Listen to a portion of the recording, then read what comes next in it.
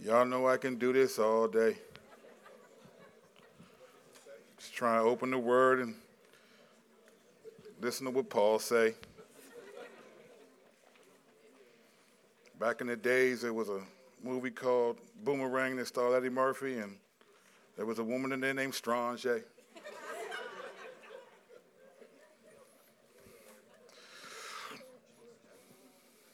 It's September, and I'm up here acting, so it's kind of like a fall play.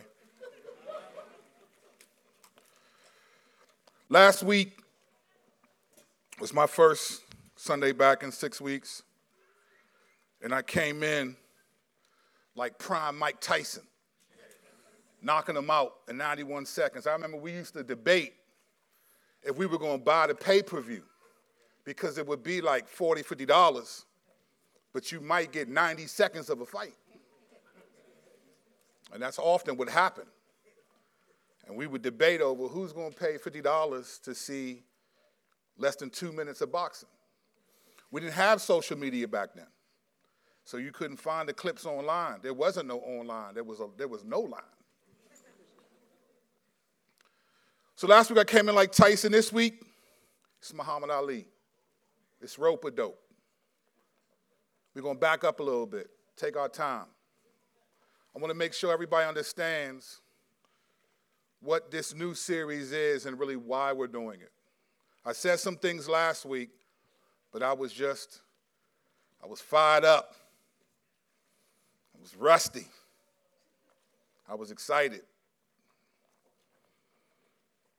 Today I want to approach it differently.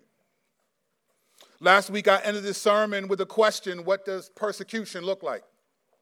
And I said that we would talk about that today.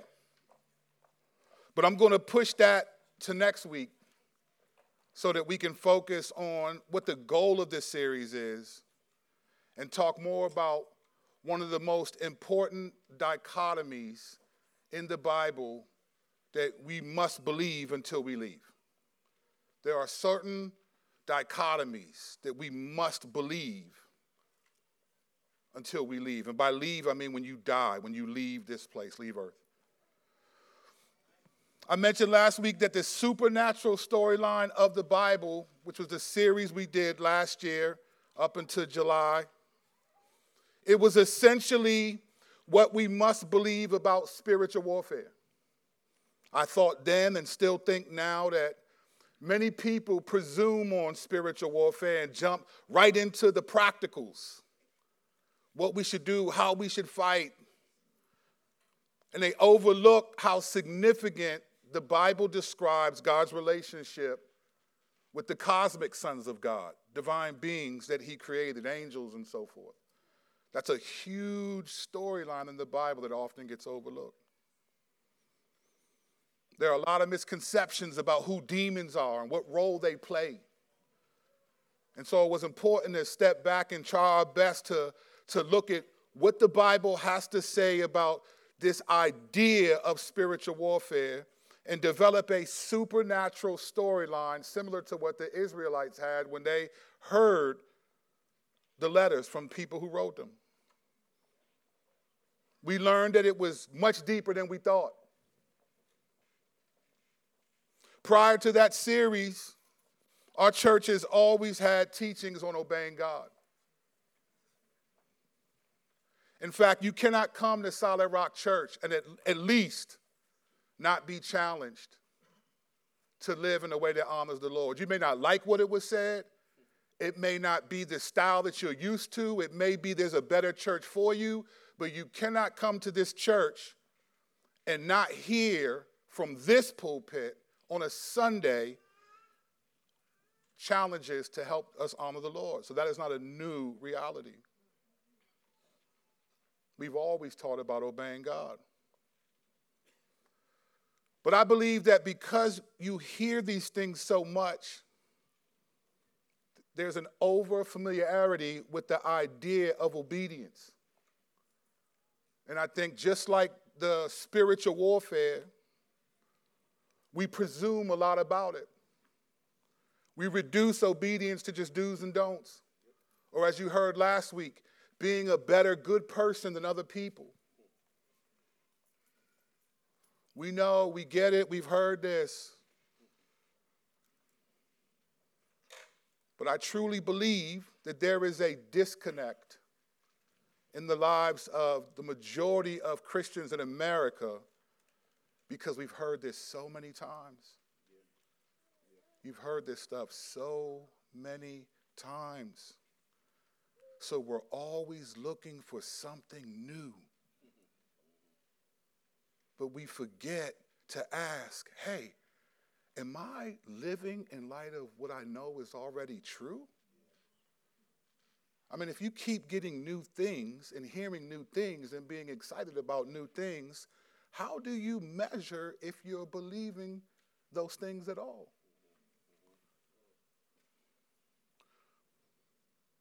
I think we downplay or are just unaware of the particular schemes of the devil. Do you realize that each and every one of us has both we need to broadly understand what's happening, and then specific? Do you know that if you are a professing believer in this room, do you know that the devil is after you in particular? He's not after the people that don't believe because according to the Bible, he already has them. Do you realize that he's after you? He's after you if you are a professing believer. And if you're, and that's just professing, if you're even remotely trying to obey God. Because not everyone who professes is actually doing something, right?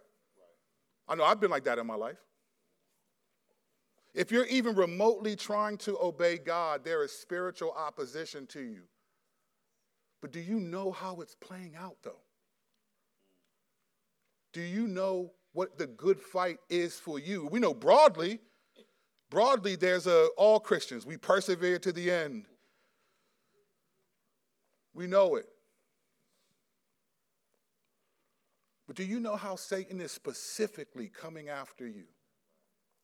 Do you know yourself enough and know the enemy enough to know, oh, wow, this is the enemy. This thought is not of the Lord. I think a lot of Christians just don't. We reduce our obedience to emotion and activity. Do you know how Satan is trying to sift you like wheat?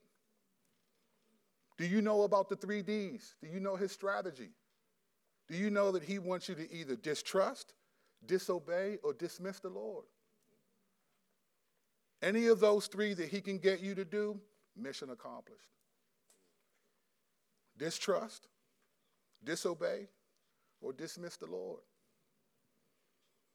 And many of us fall into it easily. You come to church, you don't like what's said, you start coming up with, well, it's not, I don't do that, or it's not always this, or it's not always that, and you start making excuses in your head, and then whatever the Spirit is trying to help you see, you've already said, no, I don't even like what's being said. It doesn't feel right to me.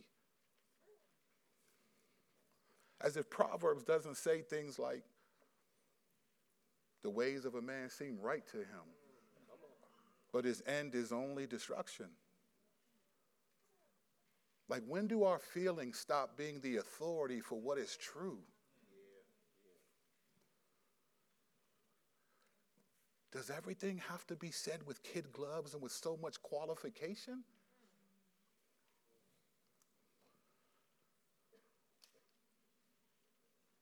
We need to understand the strategies of the enemy, or he's going to get us. And many of us, not even intentionally, many of us just aren't as hip as we think to him in the specifics. Let me tell you why it's important to understand this. In 2 Corinthians 2, this won't be new. I brought this up in the Supernatural Storyline of the Bible series, the last series that we did. 2 Corinthians 2, verses 5 through 11, Paul is talking to the Corinthian church, and he makes a crazy statement about Satan and what he's trying to do. Listen to what he says here. Beginning in verse 5 of 2 Corinthians chapter 2. until verse 11. Here's what he says. Now, if anyone has caused pain, he has not caused it to me, but in some measure, not to put it too severely to all of you. So he's referring to what we would call 1 Corinthians, where there was a guy who was sinning grievously in the church. The church didn't do anything about it, and he told them, you need to repent and rebuke this guy, put him out of the church. But now Paul is hearing that, okay, these people are not even trying to let him back in, and here's what he's saying. For such a one, this punishment by the majority is enough. Like, he's been punished enough. So you should rather turn to forgive and comfort him, or he may be overwhelmed by excessive sorrow. In other words, look, okay, he's been punished. Bring him back in. Otherwise, he'll be overwhelmed by excessive sorrow. So I beg you to reaffirm your love for him. For this is why I wrote, that I might test you and know whether you are obedient in everything. Anyone whom you forgive, I also forgive. Indeed, what I have forgiven anything, has been for your sake in the presence of Christ, so that we would not be outwitted by Satan. For we are not ignorant of his designs. Listen to what Paul is saying. If you do not forgive someone who sins seriously, you are being outwitted by Satan. In other words, unforgiveness, which is synonymous with bitterness, if you do that, then you have fallen victim to Satan's designs.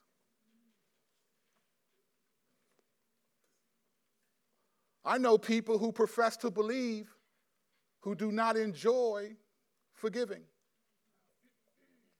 and act like you're doing the person a favor by forgiving them instead of obeying and imitating God. We are not doing anyone a favor by obeying God. We're doing ourselves a favor. I see this happen all the time. Unforgiveness is a serious big deal. Paul says it's a scheme of the devil. Jesus said this in Matthew 6. After he taught them how to pray, they said, Lord, teach us how to pray. How should we pray? Jesus taught them, and here's what he said in Matthew 6, beginning at verse 14. 2 verses. After he taught them how to pray, he said this, for if you forgive others their trespasses, your heavenly Father will also forgive you. But if you do not forgive others their trespasses, neither will your Father forgive you your trespasses. You know, I hear all these conversations online about theologians, once saved, always saved, and all these different conversations. Are you saved or not? Once you saved, are you always saved? And they get into all these theological discussions. Fam, I would love to hear someone say, let's talk about forgiving or unforgiving. Because if you are saved, but you are an unforgiving Christian, then Jesus said you will be an unforgiven Christian. Once saved, always saved, so what? Love or not love? Forgive or not forgive? Forgiveness is at the very essence of the gospel message. None of us would have a relationship with God if he didn't forgive us. And sometimes, not all of us, but sometimes, and even I can do this too, sometimes we approach coming to church and doing things for God like we're doing him a favor. Who are you, fam? Who am I? God is not impressed with me or you. Forgiving others is one of the most important ways we imitate them, so it makes sense that if we're unwilling to forgive people, we're falling victim to Satan.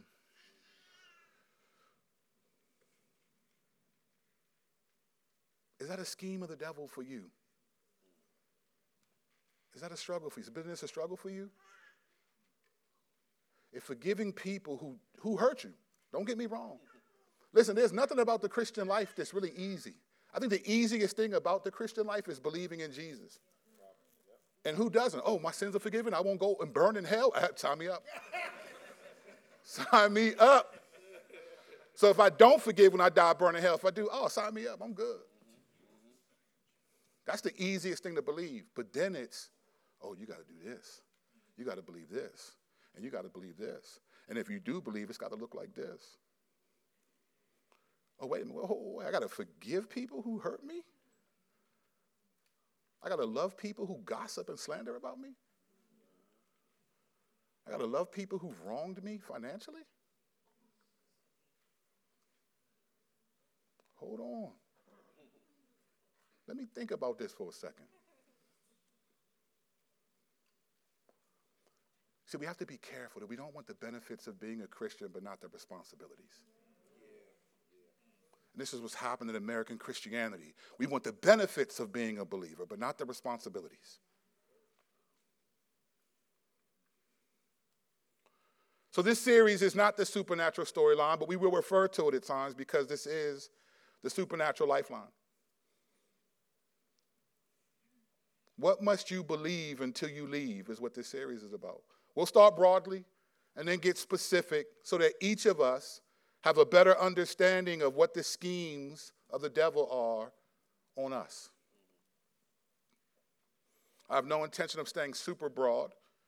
It will get specific so that you know, okay, I know what that is now. For a long time, I didn't see this was a scheme of the devil for me. But if I had like issues with a particular person, whoever it was, could be a member, it could be my wife, it could be my mom, whatever it was, I would argue in my head, imagine conversations and things I would say back if they say this. I would anticipate conversations. There were times I would anticipate conversations about my mom or my wife or someone, and then when something happened, I would jump right to it. Or sometimes I would judge that this is what's happening and I was wrong. And then after years, one day I just realized, this is the devil. Why am I always having these argumentative conversations in my head? I'm anticipating conflict, so I'm ready for it. I'm thinking I'm preparing myself to be humble, and I'm preparing myself for action. I'm John Wick coming in like, you killed my dog. I'm hitting everybody. The whole room is getting hit. And it's like, this is your mom. It's your wife. That's a member of the church. It's someone online.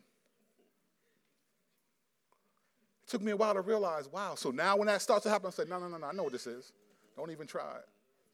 Not today, Satan. I get it. On a broad level, Satan's greatest scheme or strategy against you, against Christians in America, is destruction by distraction. Yes. Distraction is the rope-a-dope of Satan's schemes, and this will be clearer over the next 4 sermons. It's distraction. We are so distracted. We're so busy. And when we think about, are we doing things for eternity, we're actually busy doing nothing. So busy. We're so anxious and overwhelmed at all we have to do. And we get up and we think about everything that's happening. We need like some biblical heliocentricity, where heliocentricity from a scientific perspective is the sun is in the center and the earth and everything revolves around the sun. We put ourselves in the center and God and work and fellowship and friends and desires and all these things, and we're trying to figure out how to balance. And so, listen, if I ain't got time to read or pray today, I'm sorry, I got to work, I got this meeting, I got this, I'm hanging out with these people, I'm doing this, I'm doing this. But we need biblical heliocentricity where we say, here's the sun in the middle, Jesus, and everything else revolves around that. And we all agree with that. But the devil deceives us into thinking that because we agree, that we're doing it. I've fallen victim to this strategy plenty of times. He's a clever dude. He's more clever than you. He definitely isn't.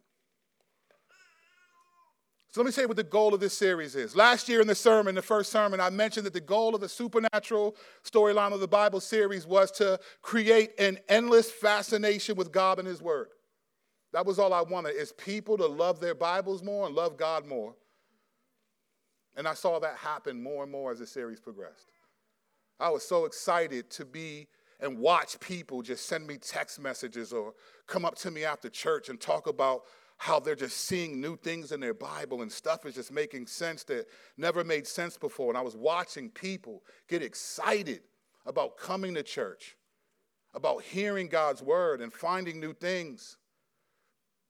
People, it was like, where's Waldo in this? And people were sending me all types of, hey, look at this verse. Does this mean this? I was like, nah, fam, not everything means something, you know what I'm saying? But it says, and Jesus looked up the tree, so is a tree, nah, it just means a tree, like a real tree. But I loved it, though, because people were hungry.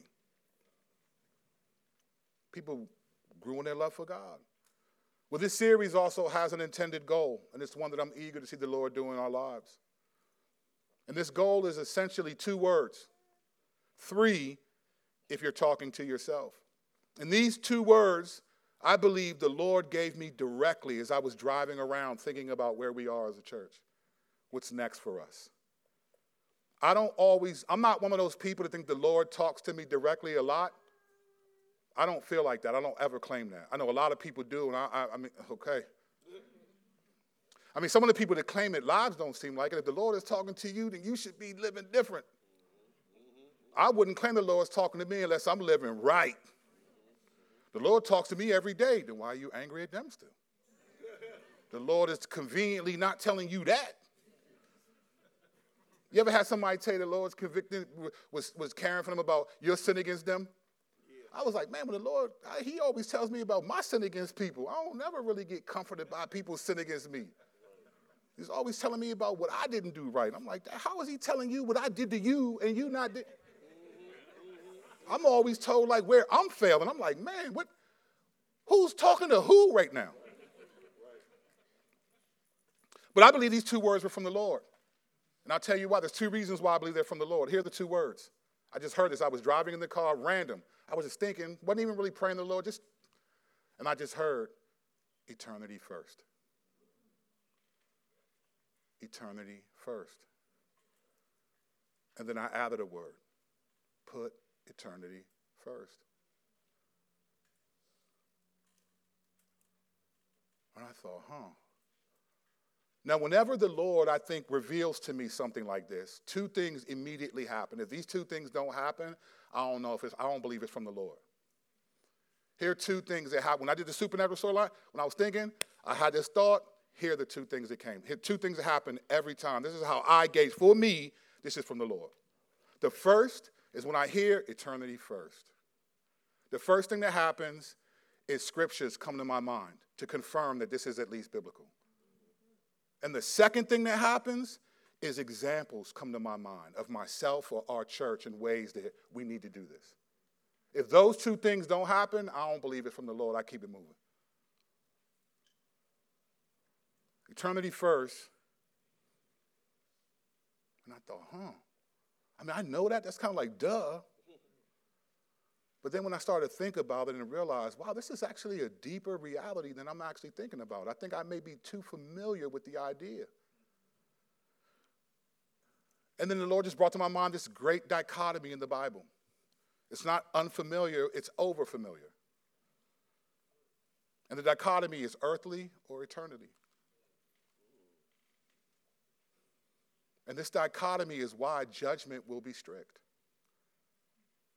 Because if we think we can live for earth and not for eternity, one of the schemes of the devil that has happened to me a lot, this may happen to you, is he makes me think that God is so understanding that doesn't really care if I do certain things or not. Like grace is so amazing that God is so understanding that even my sins, willfully, whatever they are, he's somehow like, look, man, I get it. You've had a tough week. The Lord isn't like that at all. He's going to be like, man, didn't you read Romans 6 where sin abounds, grace abounds all the more? The Lord is not that understanding that you can just do stuff, have attitudes, think things, and there'll be no consequences.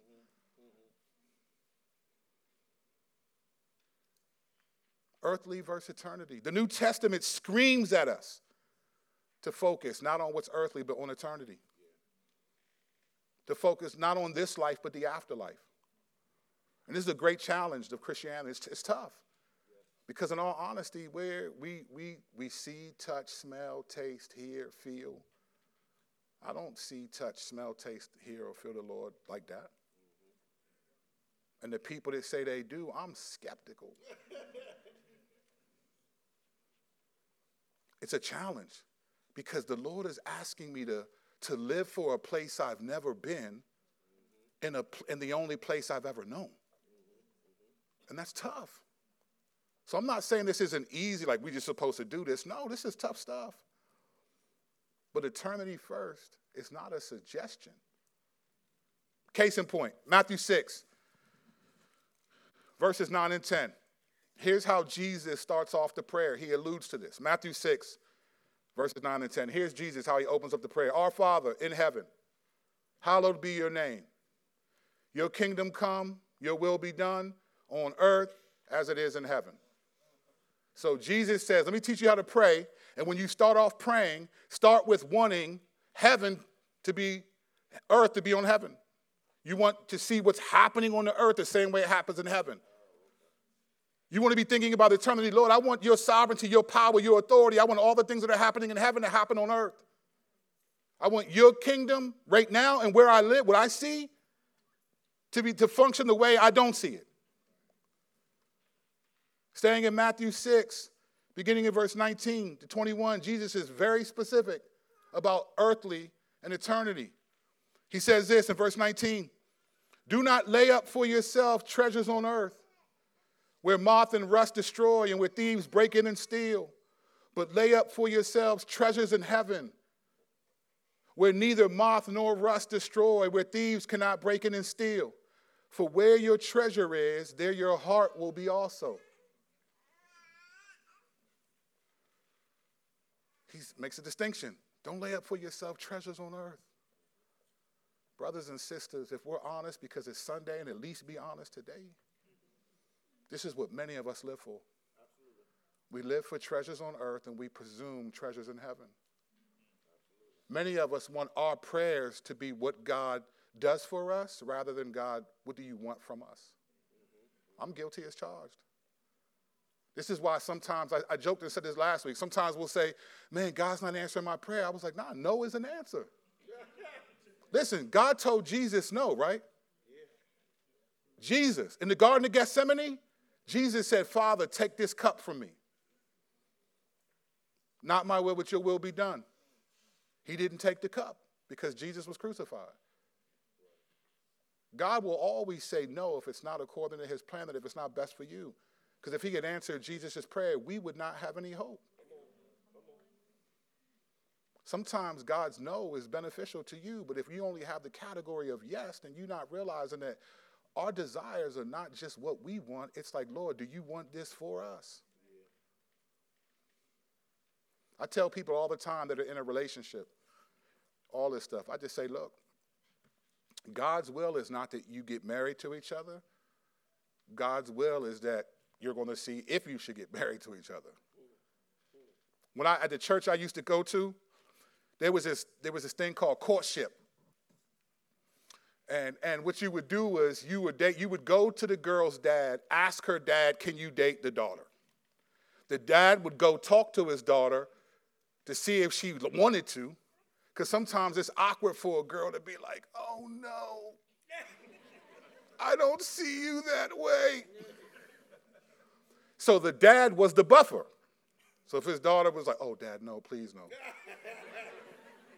He might come back and be like, hey, bro, not this time, but maybe, maybe get your fingernails clean, spruce up a little bit, Might give you some advice, but the answer was no. There was a process. But when people did get in courtships, people would be congratulating them. I remember one time my buddy got into a courtship with a girl, and after church, people walked over, thanked them, brought her flowers and stuff. And I was like, hey, bro, what happened? I thought, did you get engaged? He was like, nah, we're just dating. I was like, Dad, y'all do that for dating in this church? I was scared half to death. When me and my wife dated, we didn't tell nobody. We was hiding from people. Duck. We used to have this joke. We drive by the church and be like, get down. We didn't want nobody to know because everybody's congratulations. And then when the people broke up, wasn't nobody around to console. What you give people when they break up? Dead roses? Well, here you go. I mean, it was a half of eating box of chocolates. Like, here you go. I mean, I ate the half because you guys didn't make. So I used to tell people, don't congratulate people when they date. Congratulate them when they make it official. Why are you congratulating people for dating? It didn't make sense to me. Because sometimes God answers no. And some of those people, the answer was no. You're not getting married.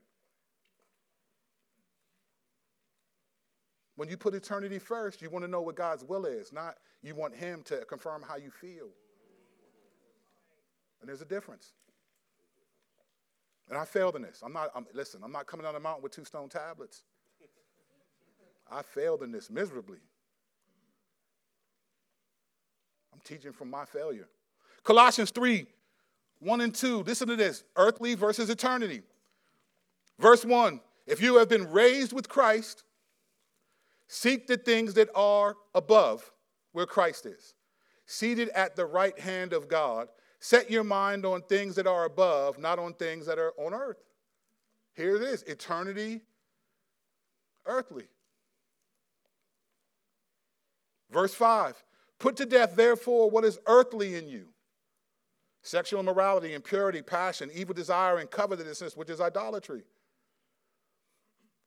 I could list plenty of other verses. This theme is pervasive in the Bible, but specifically the New Testament. Earthly versus eternity. The exhortations and admonishments from God are stated to remind us to put eternity first. And if you include verses about like the world, about do not submit to the world, but present your bodies as a living, don't be conformed to the world, then you get this, the dichotomy is there. Earthly versus eternity. Often in our culture, and maybe all over the world, but I'm speaking to my context, people often ask, what am I truly living for? That's a decent question. But if you are a professing believer, that's not the right question. The right question is, who am I living for? Because you can profess to believe and live for yourself. Let me prove this. I said there were 2 things that happened to me. First, scriptures, and then examples. If we're being honest, we, in large part, struggle to put eternity first. I've been a pastor here 15 years. I love this church dearly. I've been offered other positions even recently, and it's like, no way, bro. What are you talking about? Until they say they're tired of me, I'm not going nowhere. But if we're being honest, it's much easier to put our families first before eternity. We have children, and we feel justified in not serving, being at church, doing anything, as if God gave you children to keep you from church. God gave you children to bring them to church. Do you know how many, when I was a Christian rap artist named Voice, this was a while ago, now it's Kurt Kennedy, y'all know what time it is. I used to do all these concerts, travel. And they would always ask me to speak to the youth. Sure, I mean, you pay me to be here, what do you want me to do? And I remember I'd always ask this question. How many of you, your parents treated you like a Christian, like related to, or they just taught you about Christianity? And then people would be like, what do you mean? And I'd say, like, when your parents sinned against you, did they ask you for forgiveness even when you were like little? Or did they just, you ever have your parents tell you, stop being angry with your brother? And not realize, I'm being angry telling you not to be angry. Hand shot up. Do you know this happened in almost every place I went, and I went all over the country. My wife can attest to this. I went everywhere, all over the country, traveling. And I would see this all the time. And I remember thinking, you know what? I'm not trying to teach my kids about Christianity. I need to be a Christian to them. Absolutely. So I was asking them for forgiveness when I'd sinned before they could even understand what I was saying. Because I wanted them to know, hey, just because I'm your dad or just because I'm a pastor, it doesn't mean that I don't ask you for forgiveness when I sin against you. Right. And if I got angry with their mom and they heard it, I would ask them for forgiveness for doing that in front of them.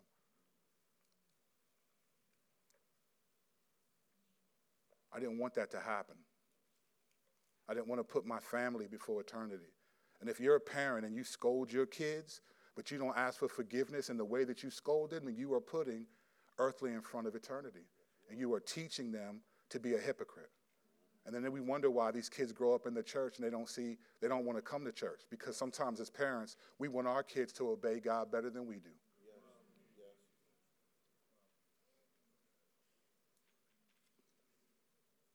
We put our schedules before eternity. We put our pursuits of success before eternity. We put our struggles, our sufferings. We put our mental health. Fill in the blank. We will find ways to justify why. We'll even put inaccurate views of grace, like God understands that I'm struggling and I'm hurting, and somehow he's releasing me from being in the church. Hey, we just had kids, and so we need a couple of years before we can serve again. But then you bring your kids to children's ministry and want somebody else to serve them. Come on. I ain't trying to start no trouble. I'm just saying what the Lord told me to say. I don't want no enemies. I love this church. It's the only place I want to be. But I love this church enough to be like, hey, do you see this scheme of the devil in your life? Do you realize these things that it's subtle? Do you realize that, I couldn't get a ride, or I'm just tired, I can't do this, I can't do that, that over time, all of a sudden, it will become too difficult to be able to do it. You will back yourself away from things so much because there's so many, you're so busy that eventually you don't even have a desire to do things. Right. I've seen it happen. Now, these aren't bad things, family, schedules, pursuit of success, struggle. They're not bad things. They're good things. But the Bible calls us to think differently about them because the Lord knows the enemy will use them. Let me prove this with family. Let me prove this. Matthew 10, beginning in verse 34 to 39. These are Jesus' words. I don't want any problems. These are Jesus' words. Don't explain them away. Just listen to what he said. I don't want no problems. I know I left last week. I got to stay here today. I don't want no problems. Where's Ricardo? I got my police officers here today. I don't want no trouble. I saw Ricardo. I know he's strapped. I know I got a couple of buddies in here who got straps legally. Be careful when you talk to the Lord's anointed. Don't be mad at me. Matthew 10, 34. Here's what Jesus said. He said, do not think I have come to bring peace to earth. I have not come to bring peace, but a sword. For I have come to set a man against his father, and a daughter against her mother, and a daughter-in-law against her mother-in-law. Many of you can be like, yeah, the Lord did that. That's the easiest one to believe out of these verses, right? Oh, yeah, my mother-in-law, man, I did. Yeah, my son and daughter-in-law. Yeah, the Lord that's from the Lord. And the person's enemies will be those of his own household. Listen to this in verse 37. Whoever loves father or mother more than me is not worthy of me. And whoever loves son or daughter more than me is not worthy of me. And whoever does not take his cross and follow me is not worthy of me. Whoever finds his life will lose it, and whoever loses his life for my sake will find it. There are 3 times in this passage that Jesus said, this is not worthy of me. These are his words. His words. Don't shoot the messenger. 3 times. Verse 37. You're not worthy of me if you love father or mother more. You're not worthy of me if you love son or daughter more. You're not worthy of me if you don't take up your cross, if you're not willing to believe and obey Jesus. These are his words. Some of us love our families way more than we love God. And we think that God is pleased when we do everything for our children and don't do anything for his church. There's grace. Don't get me wrong. I'm not saying that God's like, oh, did it. I'm just saying we cultivate these habits and we don't realize this is what he said. One of the reasons why I'm grateful that you all allow me to have a sabbatical, I didn't start doing one until 2017. I was here nine years before I took a sabbatical. One of the reasons why I was grateful for that, though, is because it's a chance for me to spend time with my kids undistracted. We get to travel, we do stuff because they release me so much throughout the year. There are many nights where I don't get to see my kids. I work on Saturdays and Sundays. Y'all can come to church if you want. I don't have that option. I can't just call Mike and be like, you know what, I ain't even in the mood today, man. I'm tired. It's been a long day. But you preaching, bruh? I don't have a choice. I keep meetings for the most. There are times things come up and you got to move and shake and cancel meetings. But there are times I got a busy week. I might not be home but 3 nights a week. So I love that my kids get to see me on the sabbatical.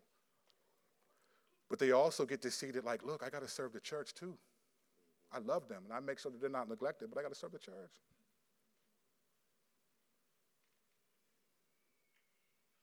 Jesus said, you're not worthy of me if you love your children more than me.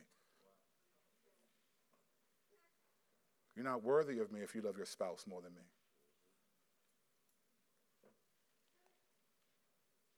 Many of us don't think like this. Our treasures are largely our children, spouses, and our pets.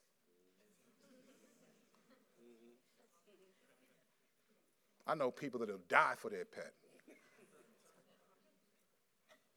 but won't serve in the church. Would rather stay home and be with your pets than fellowship with people in the week. These are schemes. Families, success is another one.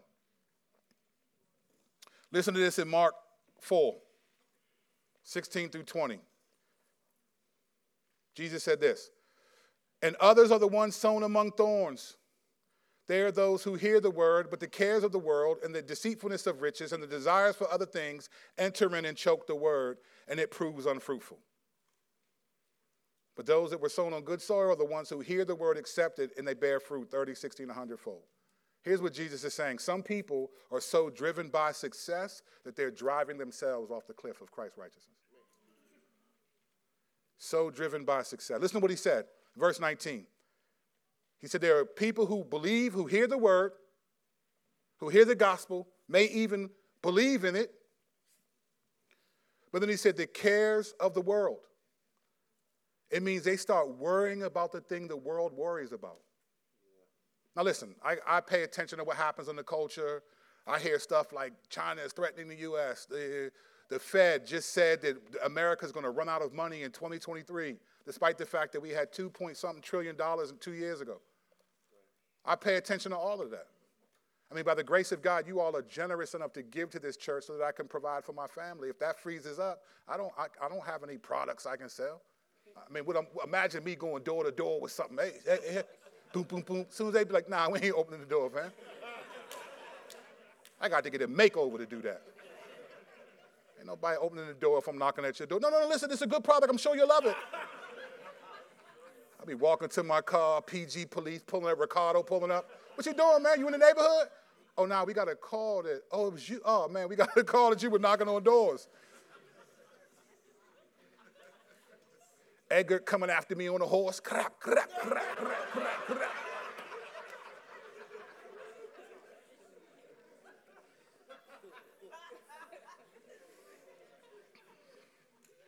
It's easy to worry about what the world worries about. But this is what Jesus is saying. The people who hear the word, it's choked out because they're worried about the things the world worries about. The second thing he said is the deceitfulness of riches. People who elevate financial success over eternal progress. People put career over community. I could be wrong because I'm wrong about many things. But I just do not believe that the Lord is excited when his people have to work so much that they can't be a part of the life of the church. I just don't think that.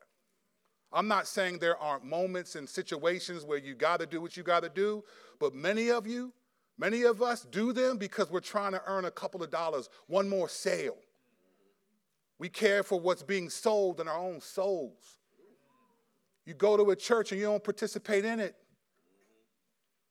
You can say, well, I do other things, but that's not how the church is structured. You don't go to Walmart and tell them how to sell their products.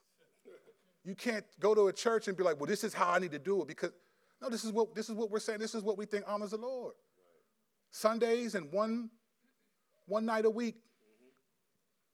You work so much that you can't even give up a couple of hours one night a week to fellowship with other people. And then we wonder why we're not growing. You back up from the church, now all of a sudden you can't grow. Deceitfulness of riches. We put career over community. That's stopping in 3.1. You can't be a member here if you can't be a part of the community. Unless there's a compelling reason. Everybody can get off work by 6 o'clock on the day of your group and go spend time with other believers and get your soul cared for.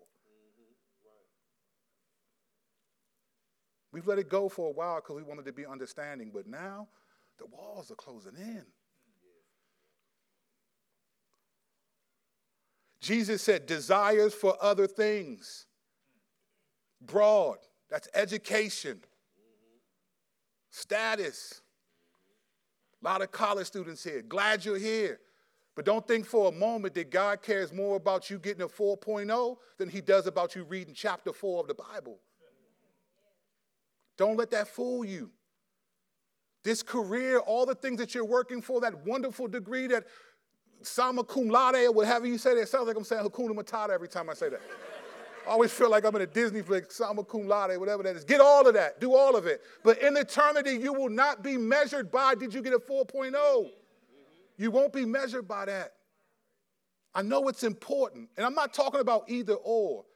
Jesus is talking about priorities.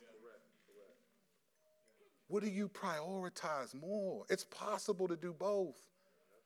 But you'll get lost thinking that it's all about school.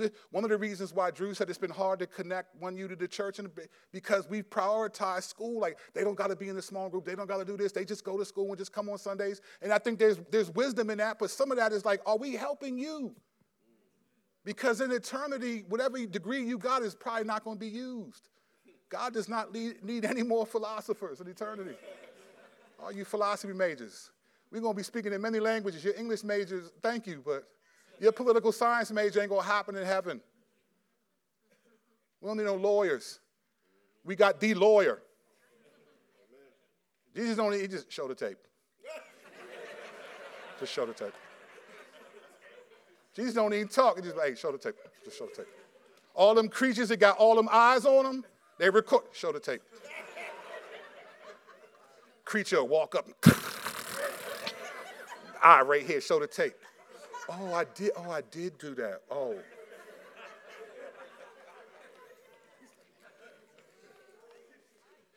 Cares of the world, the deceitfulness of riches, desires for other things.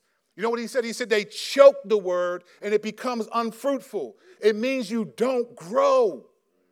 And then people will complain about not growing, but but why aren't you growing though? You choke the word. This is Jesus. Listen, where's Ricardo? Strap up. He said, where your treasure is, there your heart will be also. This isn't about being busy. Listen, everybody's busy. Everybody's busy. It's not about being busy. Everyone's busy, but nobody's busier than God.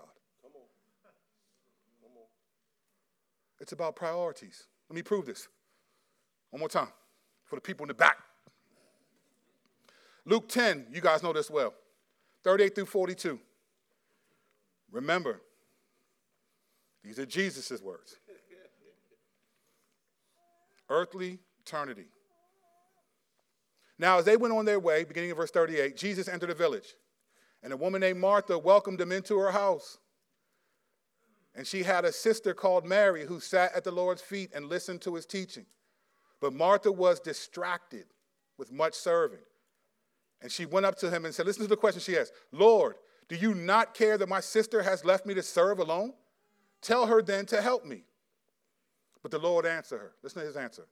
Martha, Martha, you are anxious and troubled about many things, but one thing is necessary. Mary has chosen the good portion, which will not be taken away from her. You hear what Jesus said? The scripture says she's serving, but was distracted. She's doing all this stuff, and Jesus is there. And Mary's like, I'm sitting with him. And it wasn't wrong for her. She welcomed him into her house. She wants to serve food.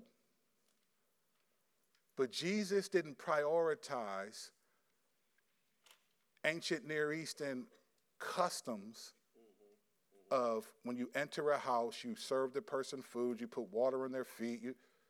Jesus didn't care about that more than he did being with him.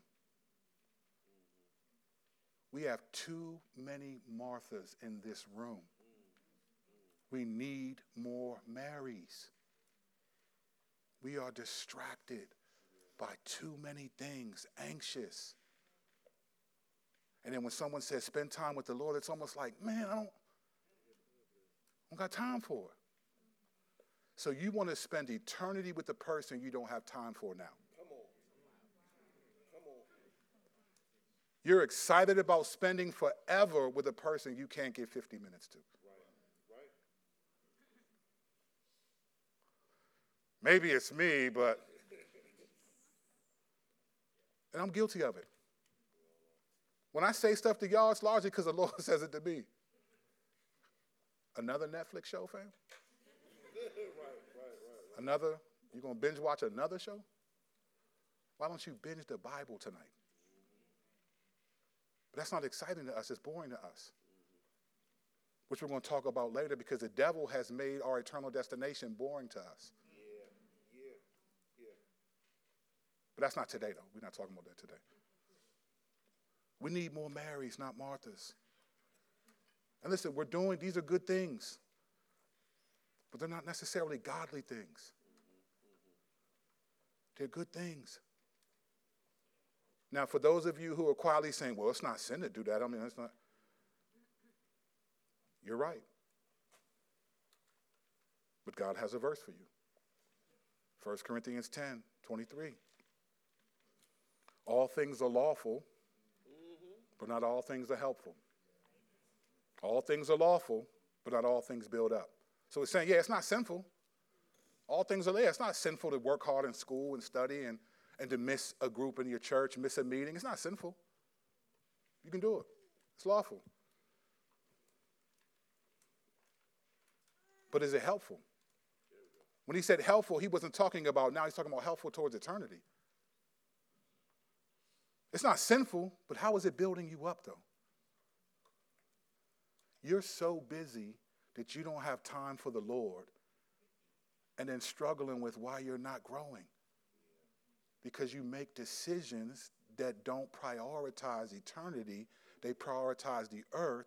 We expect the Lord to be good with that because what we're doing isn't necessarily sinful, but it's not building us up.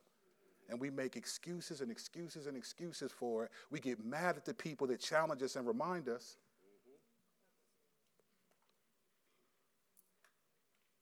The question is not, is it sinful? Not for the believer. It's not the question, is it sinful? Most of the stuff you do is just not. It's not sinful. Go play ultimate frisbee. Go have fun. Refresh. It's not about, is it sinful? The question is it contributing to eternity? What do you do that contributes to eternity? I think as great as our church is, I love this church. I'm proud of this church. I've given 15 years of my life to this church and then some. When I travel and speak in other places, sometimes I don't talk about our church because the church that I'm at is not like our church. They don't got the conviction, the diversity. They don't have all this stuff. So I just answer questions about, oh, our church, we got, things are going well at our church. They want specifics. I'm like, nah, because I don't want to tempt you. So our church has a lot of great things. I love it. But we are not so great that we can't be challenged. I don't want our church just to be great. I want it to be about grace. And by grace, I don't mean the not putting pressure. You know what grace is in American Christianity? Not putting pressure on me. That's not what grace is. Grace does not lower the standard of holiness. It just forgives us for not keeping it. Grace isn't, no, don't put pressure, don't put more on me. You got people that they start getting affected and start crying, and it's like sometimes it's not conviction, it's confusion. You're overwhelmed. Like everything can't be kid gloves. You know why? Because hell isn't. I don't think the strictness that we're going to be judged with, I don't think it's going to be like, hey, this feels fantastic around this joint. Hey, can we do this again, Lord, after you're done with all these people? Like, no. When I say, is it contributing to eternity, what I mean is, do you neglect eternal things to do earthly things? That's what I mean. You can't pray for 15 minutes, but you can game for 5 hours. I do not think the Lord is like, well done. I can binge watch a show for hours sitting on the couch, and I ain't prayed for 30 minutes. We're guilty of it. I don't wake up in the morning and be like, oh, Lord, I want to magnify you this morning. What can I do to please you? I get up and be like, let me check these notifications real quick on my phone. See what people said about this video I made yesterday. Well, I got 8 notifications. Let me respond to these real quick. Then this happens, and this happens, and this happens. Like, oh, man, I got to get to work. I'll pray in the car. I get in the car. Let me listen to this beat real quick. I want to see if, let me listen to my album real quick just to see where I was at. We all do it. I'm just confessing that I do. It's a struggle for all of us, not some of us, to varying degrees.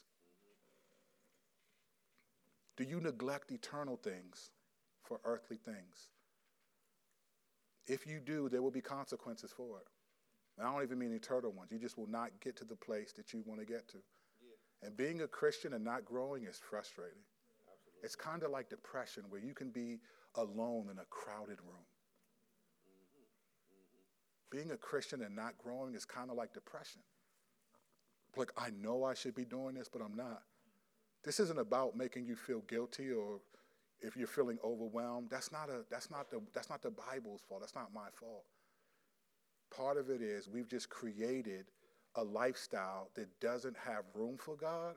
And when we're reminded that we need to have room for God, we get overwhelmed at the thought of it. And then the problem becomes the person telling you about God rather than the way you've structured your life without him. And I've done this before, even as a pastor. It's easier to do for God than to be with God. Every leader runs the risk of being a professional Christian. I have to make sure that I got to read the Bible and not be like, oh, I can't wait to teach this. If every time I read is something I'm going to teach the church, that doesn't honor the Lord. Because the Lord is like, hello. Like, you need to live this. I'm judging you stricter, remember?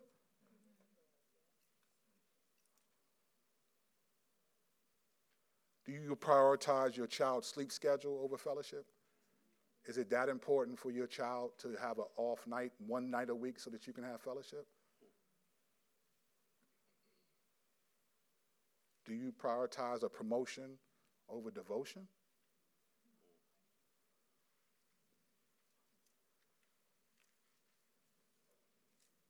Awards versus eternal rewards. We all do it. I'm just crazy enough to admit I'm one of them. but I think I'm looking at a lot of them.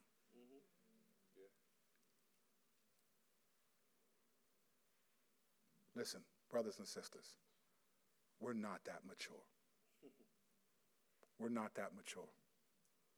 We cannot give God a little bit and then expect a lot. We cannot, you cannot realistically think, I can't wait to be in eternity where there's no time, and then you're giving God on earth hardly any time. God doesn't let the consequences come like boom. Sometimes it just becomes little by little. You just lose a desire to memorize. You lose a desire to have fellowship. You lose a desire to come to church. You lose a desire to obey God. And then grace starts to become, hey, I understand, don't worry about it, I forgive you, all this stuff. And the next thing you know, to the greatest extreme, those people walk away from the faith. Or we become satisfied with just not growing, and we think the problem is it's too hard.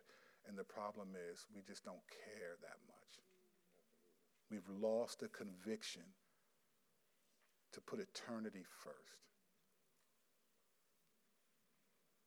So this series will take things that we've learned from the supernatural storyline and make them part of the supernatural lifeline. Because when I stand before the Lord, I want to be able to say, I tried to do it, and I tried to say it. And I'll let him tell me which was which. But I love this church, but I'm not afraid of any of you. And I'm definitely not so afraid that I won't tell the truth. We prioritize earthly things instead of eternal things. If we're going to really persevere to the end, then there are going to be moments where we need to put eternity first. If you do not, that's your choice, but you will not be able to say, I didn't say it. And please do not complain about not growing.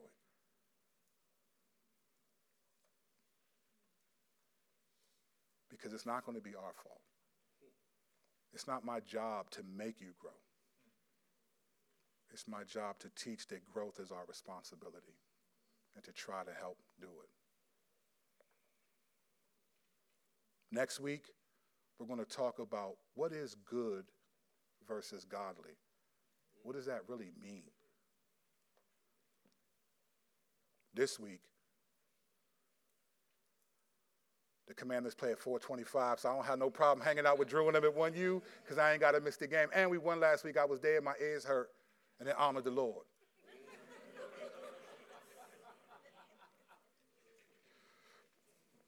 Let's pray.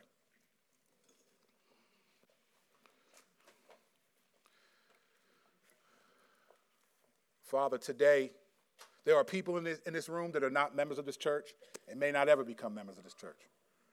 But if they're believers in you, then they heard the same thing that the members of our church did. They got to put eternity first. It doesn't matter if they put eternity first here or wherever they go. I just pray that they would put eternity first.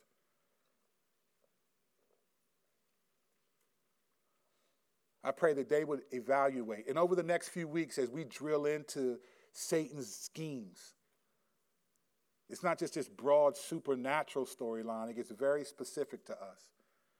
As we drill down over the next couple of sermons and weeks to come, if you're willing to allow me to do that and Mike to do that and so forth, then we'll be able to understand a little bit more about this dichotomy. Lord, if they're not members of our church and they never return again, thank you for bringing them. And Lord, I pray that you would do a work in their heart to put eternity first. I would love to, if I never see them again, to see them in eternity. And like, hey, I was at your church that Sunday. Lord, use these 2 words that you gave me because you're already shaking me up.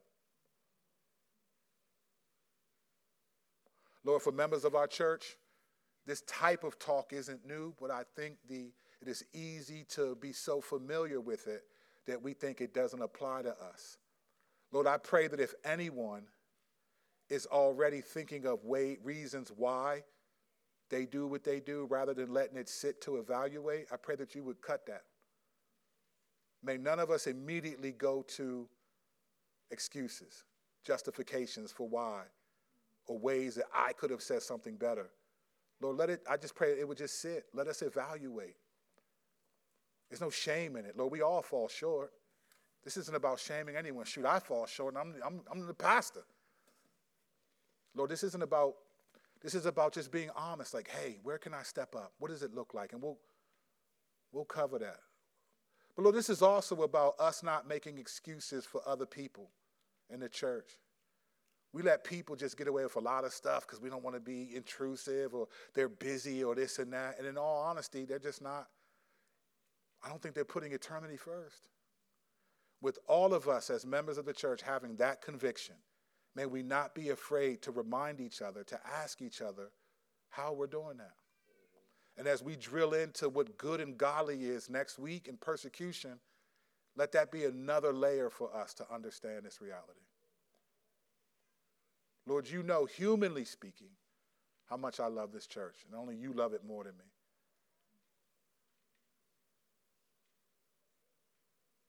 Lord, I pray that that's not enough, and that's not the measurement. Lord, I pray where I am not putting eternity first, as you've already begun to show me, continue to do so. But may people not live vicariously through me or others.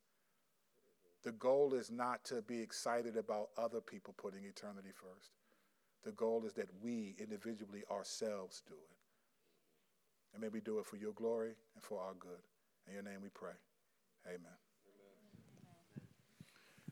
Amen. We do have a few questions that have come through. We'll go ahead and read them one at a time. What does forgiveness look like if there's someone in your extended family that has sinned against you, or other members of your church family that sinned against you repeatedly? Yeah, I think it's the same thing that God does to you.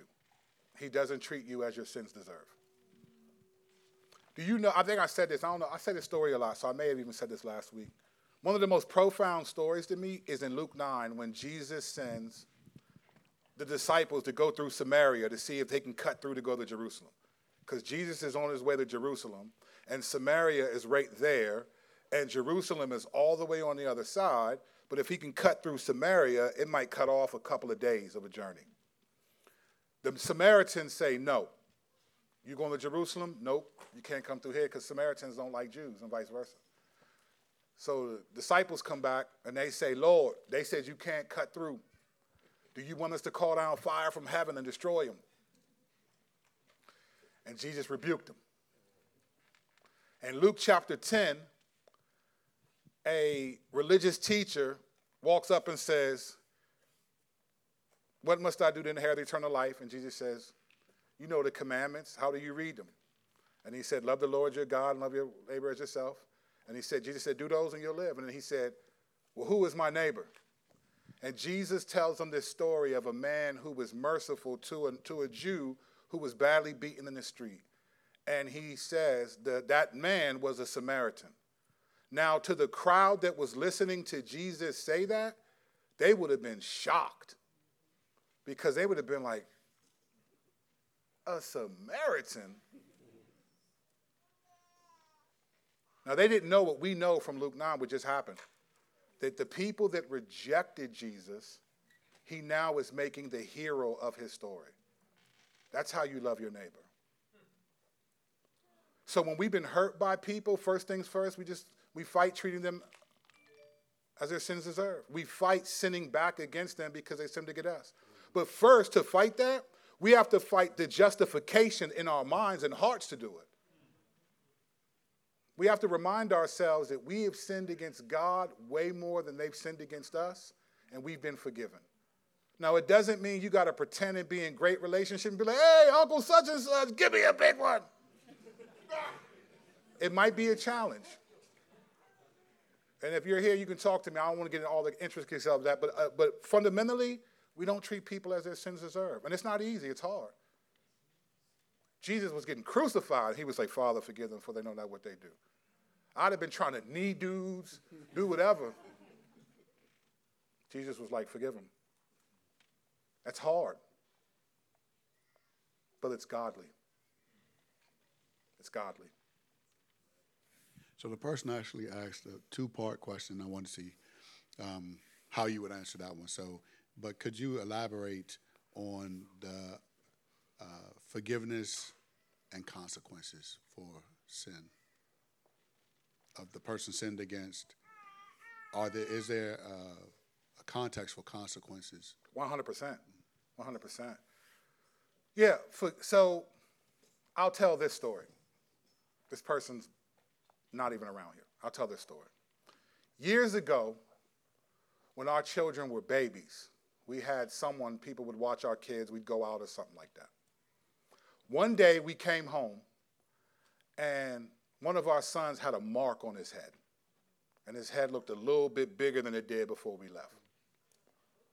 This individual was so apologetic, almost crying, like, I'm so sorry. And they explained that they put him on the countertop and really quickly ran to our pantry to get something, and our son fell off and hit his head. I was angry because this is my son. I don't know. We were both angry. I don't know to what degree it's going to happen. Hugged them and all that. But we love this person. I wasn't offended at them, but I was like, why would you put him on the countertop? He's a baby. Like, he doesn't even have the balance for that. This is what I'm thinking. I didn't say this to the person. I just said, hey, it's okay. Don't worry about it. We forgive you. Don't worry. I understand things happen. Just next time, please be careful. Well, there wasn't a next time for a long time. I forgave you, but I do not trust you right now to watch my kids again. So it wasn't that so there are consequences. The consequences were, you can't watch my kids till they're old enough to know how to jump off the countertop. That just is what it is. Because I don't know how I would have been if there was another lump on their head. So I think forgiveness is not without consequences. Even with God, maybe the ultimate consequence of hell is not, but there's still consequences. God disciplines us for things that we do. Hebrews 12, he disciplines those he loves as sons. So there are things that happen to us that are consequences of our actions, but that's not the absence of God's love. He's still not treating us according to our sins. There may be situations where it's like, I cannot be in relationship with this person. I just can't. I do not think the Bible commands that you have to be. I think, hey, this is a difficult situation. This person is sinning against you consistently, whatever it is. There's a place for that. I just can't be in. But when I see them, if I have hey, how you doing? You know, small talk, whatever. I'm not going to sin against you.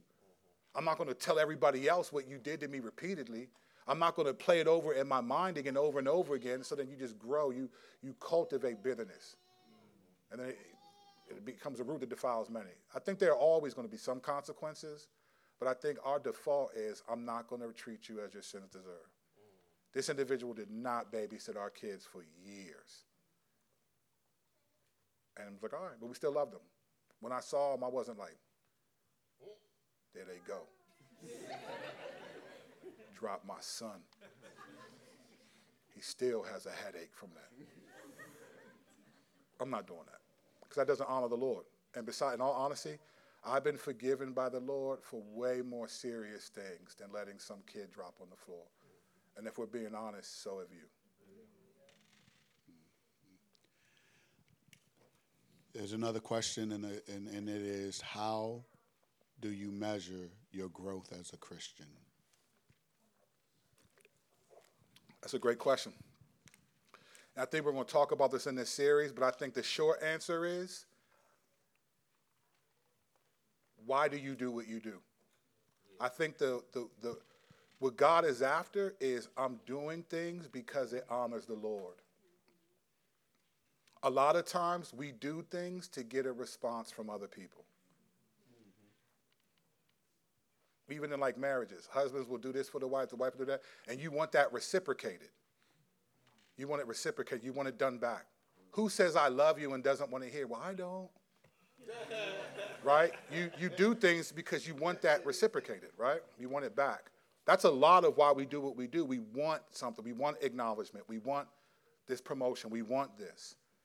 I think when we get to the point where I'm doing this because it honors the Lord, So I'm not doing this because I need you to acknowledge it or I need you to reciprocate it. I'm doing it because I think it honors the Lord. I think that's how you measure your growth. That's one way. I think you measure your growth by why am I doing what I'm doing. Now, if there's a particular area, that's different. It could be like growth is your willingness to resist doing it. But I think what makes us different than listen, I said this last week, all religions are moral. There are people who evangelize more than us because it's just in their moral code. There are religions that pray that you have to pray a certain amount of times a day because there's no religion that's really immoral in terms of good works. That's not.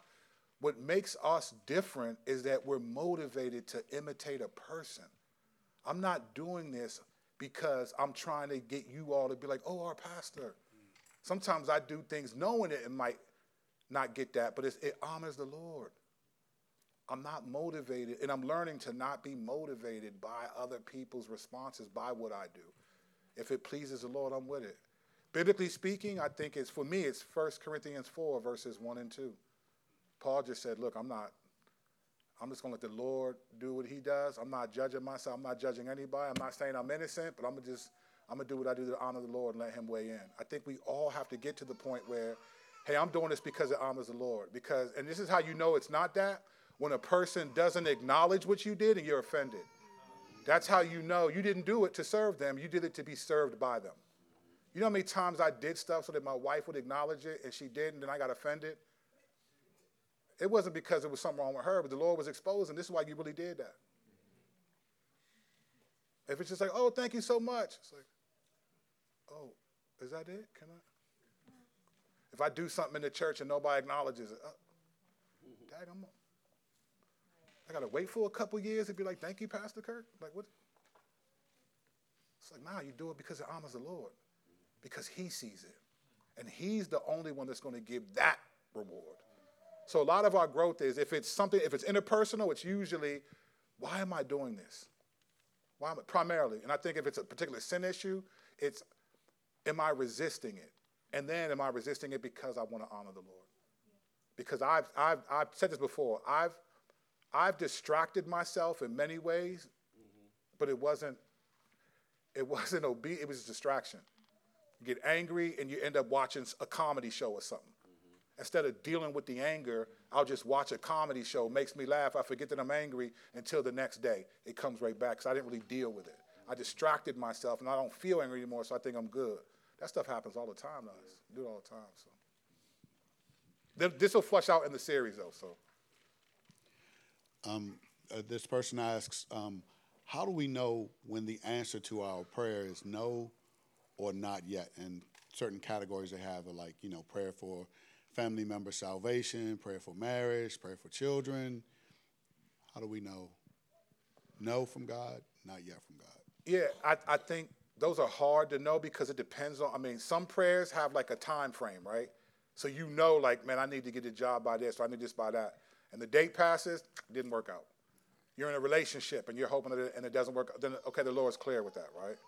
But things that are not clear, like you don't feel like, I don't know, like I'm praying for someone's salvation. I think Luke 18 just says, look, the prayer of the persistent widow, you just keep praying.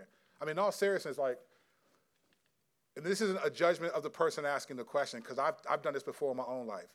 But in all seriousness, like, how hard is it to pray for something, though? Yeah. It takes a couple of seconds a day.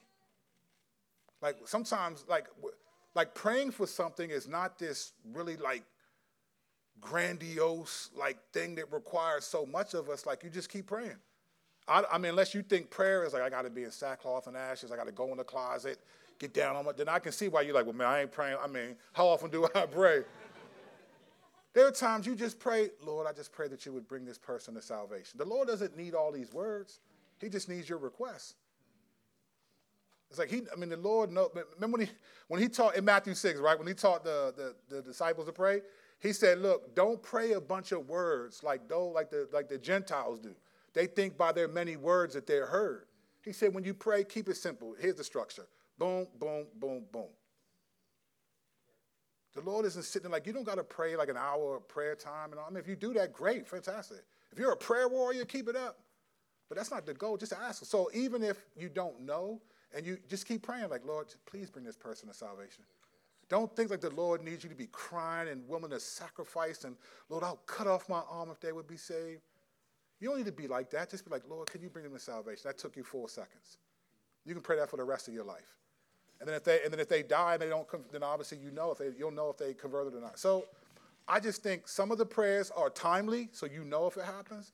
But the ones that you're not sure about, I think the best way I think about it is what Jesus did in the garden. Ask your request, but then say, but not my will, but your will be done. Train yourself when you ask for things from the Lord to say, not my will, but your will be done. I'm training myself to do that. I've trained myself to say, Lord willing. It's a rare occasion that I talk about seeing you even tomorrow without saying, Lord willing, because James said that. Many of us don't even think it's a suggestion. But James was like, look, don't be saying, oh, tomorrow I'll go here and this year and next year that. He said, you say if the Lord wills it, I'll go here and go there. That's not a suggestion. But many of us treat it like a suggestion. We'll be like, hey, I can't wait next year. Man, you might be dead tomorrow. So we say if the Lord willing. I can't not say that now because I've trained myself to think, Lord willing. It's automatic. So train yourself to think, not my will, but your will be done. I'm training myself when I ask for things. Jesus never had his prayer not answered from the Father except one time. And he said in that prayer, not my will, but your will be done. Because that's what it should be about, right? Yeah. Your prayers are not about God saying yes or no. They're about, is this his will for your life? And so when you tell yourself, not my will, but your will be done, then you can be okay with it not being done. So you don't have to have a yes or a no sometimes. It's just we forget to be like, hey, it might not be his will, so I'm just going to keep moving in the way that I'm moving until things change. I had no idea. When I graduated from theological training, I was offered like 5 different positions. Some of them were mega churches. And it was attractive to be like, wow, they want us to come there. This was the smallest in number church that I was offered to go speak. And I was just like, while it was cool, I had done all the traveling and speaking and all that stuff, and I still do that now sometimes. I wasn't impressed by that. I was like, I want to be around people that you can, because I came from a mega church. So I was like, Lord, I don't know what your will is, but I think I'm going to come here. I'm going to come to Solid Rock. And there were 2 main reasons. When I preached here, which Donna found and put on the website, I was like, wow, I can touch the people. Like, it was like, wow, I can see the people. I wanted that intimacy. That was the first main reason. And the second, I got season tickets to the Redskins, and if I move, I got to give them up, and I'm just not giving them up. I don't think that honors the Lord either. So this is it. And then I came, and after 1 year, they said, look, we're only guaranteeing you 1 year. And I knew. I said, all right. Well, I said, look, babe, I can go back to real estate. I got options. We'll do the 1 year here and then see what's up. I did not expect to stay here longer than a year.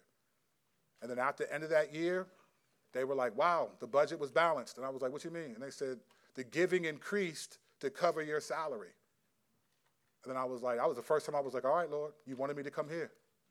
That was my confirmation. Because I thought, all right, we'll do a year here and then we'll go somewhere else. Like, I'm fine. That was 14 years ago. Sorry, y'all. So I think just sometimes it's just like have a, not my will, but your will be done, Lord. That'll help you a lot instead of trying to figure out yes or no. Just be like, all right, well, because it could be the Lord's will for you not to know yet. And that's a part of it. Sometimes he just doesn't make it clear. I think the Lord is not as clear as people make it out to be. I don't know who these people are to be acting like they get these clear senses from the Lord. And then sometimes the decisions you make are not clear, not good. I think sometimes the Lord cares more about faith. To me, if he always tells you what to do, that's sight. Mm-hmm. It's faith. It's like, all right, Lord, I'm going to make this decision. When we came, I was like, Lord, I'm just going to go here, If it's not your, I hope this is your will. I don't know. And then he was like, I didn't find out till a year later. Yeah, you were supposed to be here. Now I'm still here. Sometimes the Lord's just funny like that. You ever had a kid who's like, please, I really want this, and they're crying and they act like if they don't get it right now, the world is over? And you're like, man, go ahead, man, you'll be all right. If you've ever babysat or got kids, you've been there. I think we're those kids to the Lord. Please, Lord, could you just, and he's like, you'll be all right. I think he does that, so. All right, this question is, this for the sake of time, we'll answer the question about college during lunch. So if you submitted that question, we'll do that during lunch. Hope you're staying. And we're going to combine two questions because they're similar but could be like a little different, but we'll combine them. And then there's one we left off, so sorry, person. So this two-parter is it possible to be too focused on eternity? Then the other person asks, I am faced with many Christians who prioritize the eternal over the earthly, which convicts them to ignore urgent matters in our country and that are happening on our planet. How do we put eternity first and care for the world around us?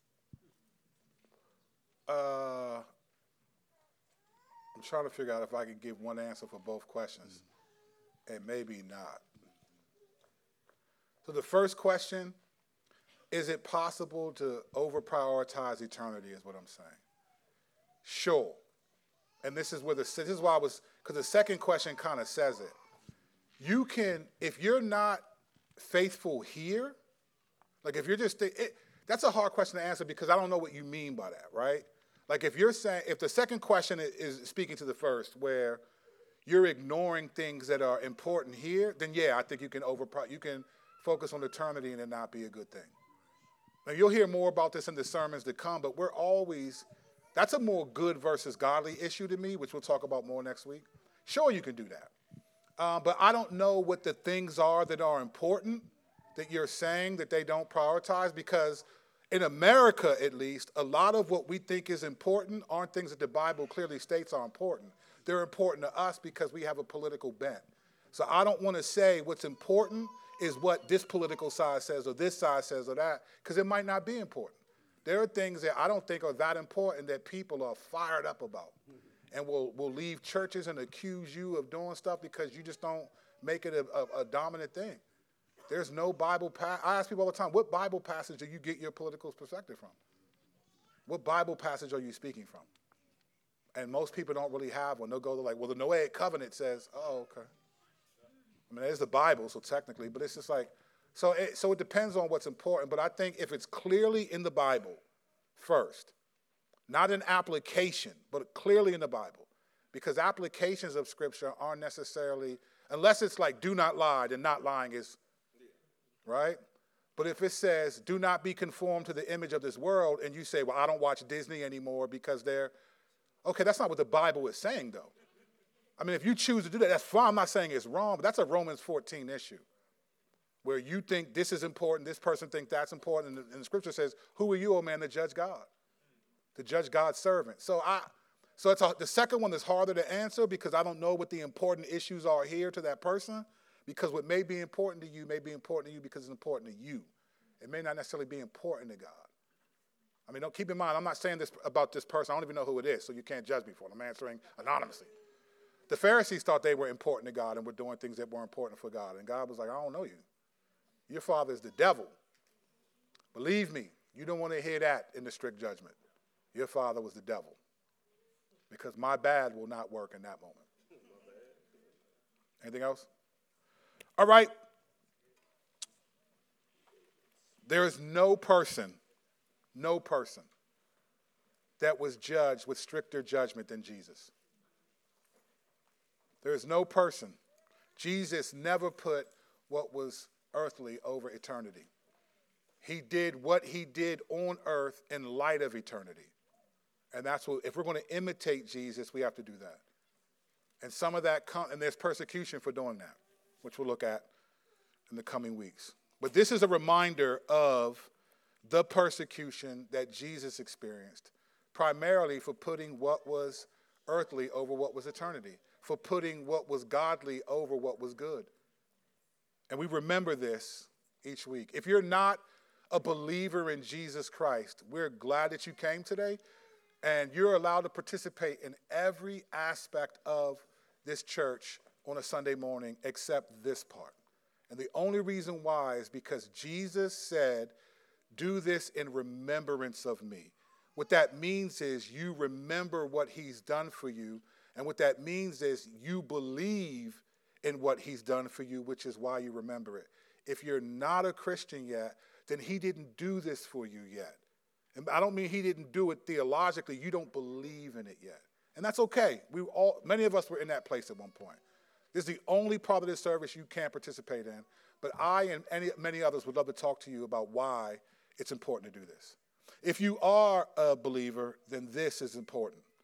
This is reminding you that godliness comes with persecution, and that living for eternity on earth has consequences, but they're wonderful consequences.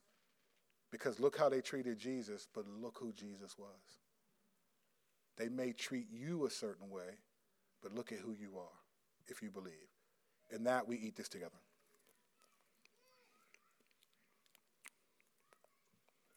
And we drink this together as it reminds us of the blood that was shed on our behalf. Let's drink. Father, we thank you for your mercy. We thank you that we're imitating your Son, who lived on earth but for eternity, who didn't even allow himself to be called good, but was godly, who was persecuted but persevered. All those qualities are for us. Father, help us today to process. We're not looking for new information. We're looking for true application. Help us to remember to put eternity first. And it's going to come with a cost. There's just things I'm not going to do or not going to watch anymore, things I'm going to change because I just want to put eternity first. I may go to a meeting that I don't feel like going to, or meet with someone I don't feel like meeting with. I'm putting eternity first. Lord, your word is filled with examples of why we should do it. Please, please, Lord, do not let this be a suggestion for us, but a commandment for your glory and our good. In your name we pray, amen. This Wednesday is one another.